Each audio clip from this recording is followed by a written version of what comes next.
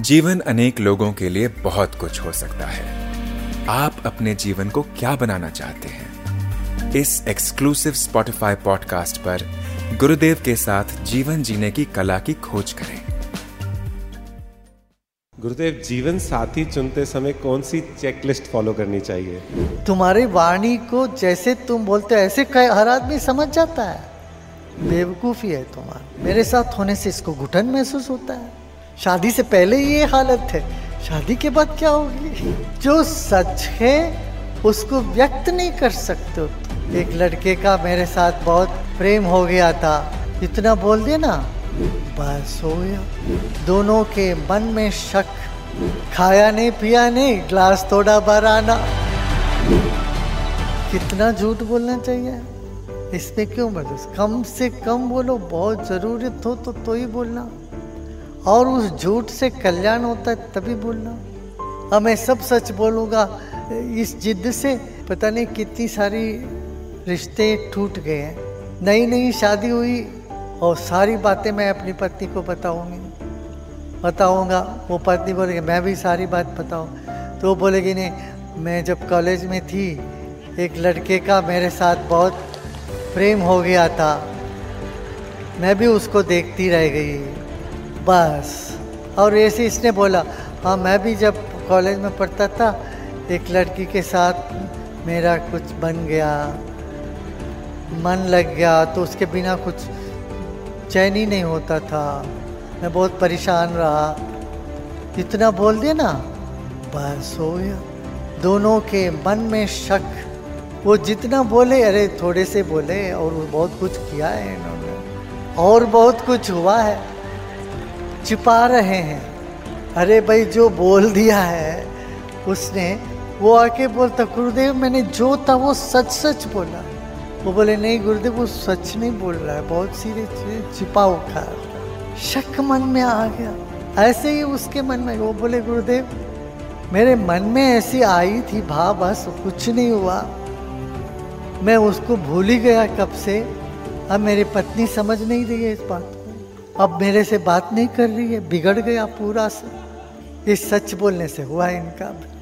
खाया नहीं पिया नहीं, ग्लास तोड़ा बराना, मुंबई में बोलते हैं ना। ऐसी हालत में पता नहीं है कितनी सारी शादियों में, कितनी सारी अच्छे प्रेम संबंध में दरार पड़ गया। क्यों? हम सच सच सब कुछ शेयर करना चाहते, सब सच सच बोलना चाहते, सारी बातें बताना। अरे तुम बोलते समझने वाला ऐसे समझते क्या? तुम्हारी वाणी को जैसे तुम बोलते ऐसे हर आदमी समझ जाता है। बेवकूफ़ी है तुम्हारा। तू बोलता है तो वो उससे और कल्पना करके, उस कल्पना से उनको नींद नहीं आती। अरे इन्होंने उनके साथ कैसे कैसे रहे होंगे, क्या किया होगा, क्या होगा। फिर बार बार नोच नोच के उनको वही प्रश्न पूछते। वो बोले कुछ नहीं है, बोले नहीं को झूठ बोल रहे हो तुम। शुरू हो गया भाई। इस तरह से कितनी सारी परिवारों में परेशानी आ गई। पता है, मंगनी हुई, शादी होने और मंगनी होने के बीच में ये सब सच बोलने की जो आदत है हम लोगों का, सब शेयर करने की, इससे बंटा ढार हो गया पूरा सा। जो सच है उसको व्यक्त नहीं कर सकते हो तुम जो हो उसको तुम कैसे अभिव्यक्त करोगे? पूर्ण रूप से नहीं कर सकते। इसीलिए कहा गया वाच्यारंभ विकारो नामधेय। वाणी को ही बोलते, तुम जो सच है उसको वाणी में लेके आते हो तो वो विकृत हो गया, वो डिस्टॉर्ट हो गया। वर्ड्स में आते ही डिस्टॉर्ट हो। हम शब्दों को पकड़ लेते हैं, जो शब्द में आ जाता है वो सच्चाई सच नहीं रह जाता, विकृत हो गया। इसलिए कहते हैं सभी चीज़ें व्यक्त नहीं कर सकते हैं। एक आदमी बोलता है अरे शादी के बाद में मुझे फ्रीडम चाहिए। ठीक तो है, वो मांगता है मुझे फ्रीडम चाहिए।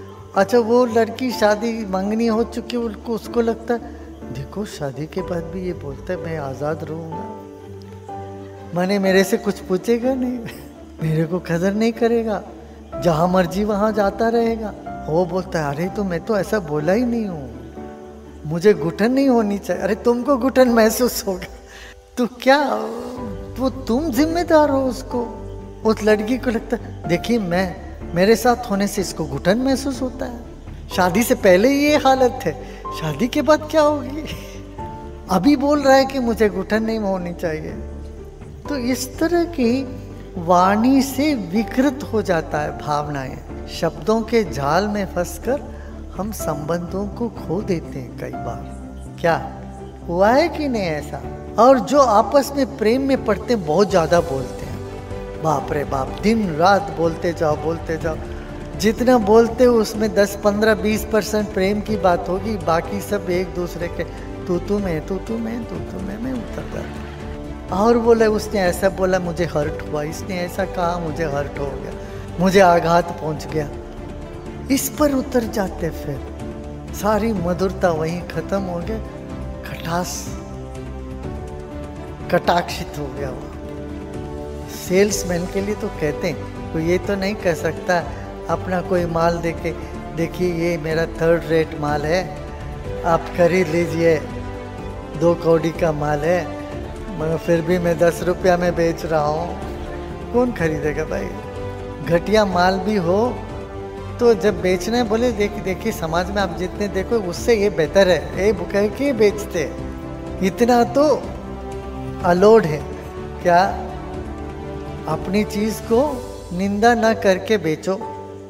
हाँ ये कह सकते हो ये 1 नंबर का नहीं है मगर ये अच्छा है, बुरा नहीं है, इतना तो कहने वो कहोगे तभी ना बिकेगा। इसलिए क्या मन शुद्ध रहे, अपना भाव शुद्ध रहे, मन साफ रहे और प्रामाणिकता रहे जीवन में, बाकी सब सहजता ही प्राप्त हो। इसलिए युक्ति आवश्यक है जीवन में। मैं अक्सर कहता हूँ भक्ति, मुक्ति, युक्ति और शक्ति, ये चारों आवश्यक है। गुरुदेव, जीवन साथी चुनते समय कौन सी चेकलिस्ट फॉलो करनी चाहिए? सामने वाले व्यक्ति में कौन कौन से गुण देखने चाहिए? वो उन्हीं से पूछ लो ना, उनसे पूछो वो क्या क्या चाहते हैं, तुम्हारे भीतर क्या क्या गुण चाहते हैं, और तुम उस चेकलिस्ट में 2-4 घटाओ या बढ़ा दो अपना जोड़ दो या अपना घटा दो, और क्या है ना। ये दोनों तरफ चलता है भाई। जीवन साथी संगाती चुनने के लिए एक तरफ का चेकलिस्ट लेके चलना ठीक नहीं। हमें एक व्यक्ति ने दी थी, जैसे पति मैं चाहती हूँ उसमें इतने सारे गुण होनी चाहिए, कोई 85 लिस्ट में लिखा था। वो धनवान होना चाहिए, वो प्रेमी होनी चाहिए, वो इतने दयालु होनी चाहिए, उसमें हास्य रस होना चाहिए, गंभीर नहीं होना चाहिए, तरह तरह की, बाप रे बाप। वो 85 गुण ढूंढते फिरो, पता नहीं किस लोक में मिलेंगे। ऐसे कोई मिल भी जाए वो राजी हो जाएंगे, इसका कोई पक्का नहीं है। शायद वो भी चाहेंगे तुम्हारे में 85 नहीं 100 गुण चाहेंगे तुझ में, वो तुम्हारे में एक भी शायद नहीं निकलेगा, तो क्या करोगे? ये सब दिमाग से चुनना नहीं होता, अपने अंतस्फुरणा से, दिल से चुनो।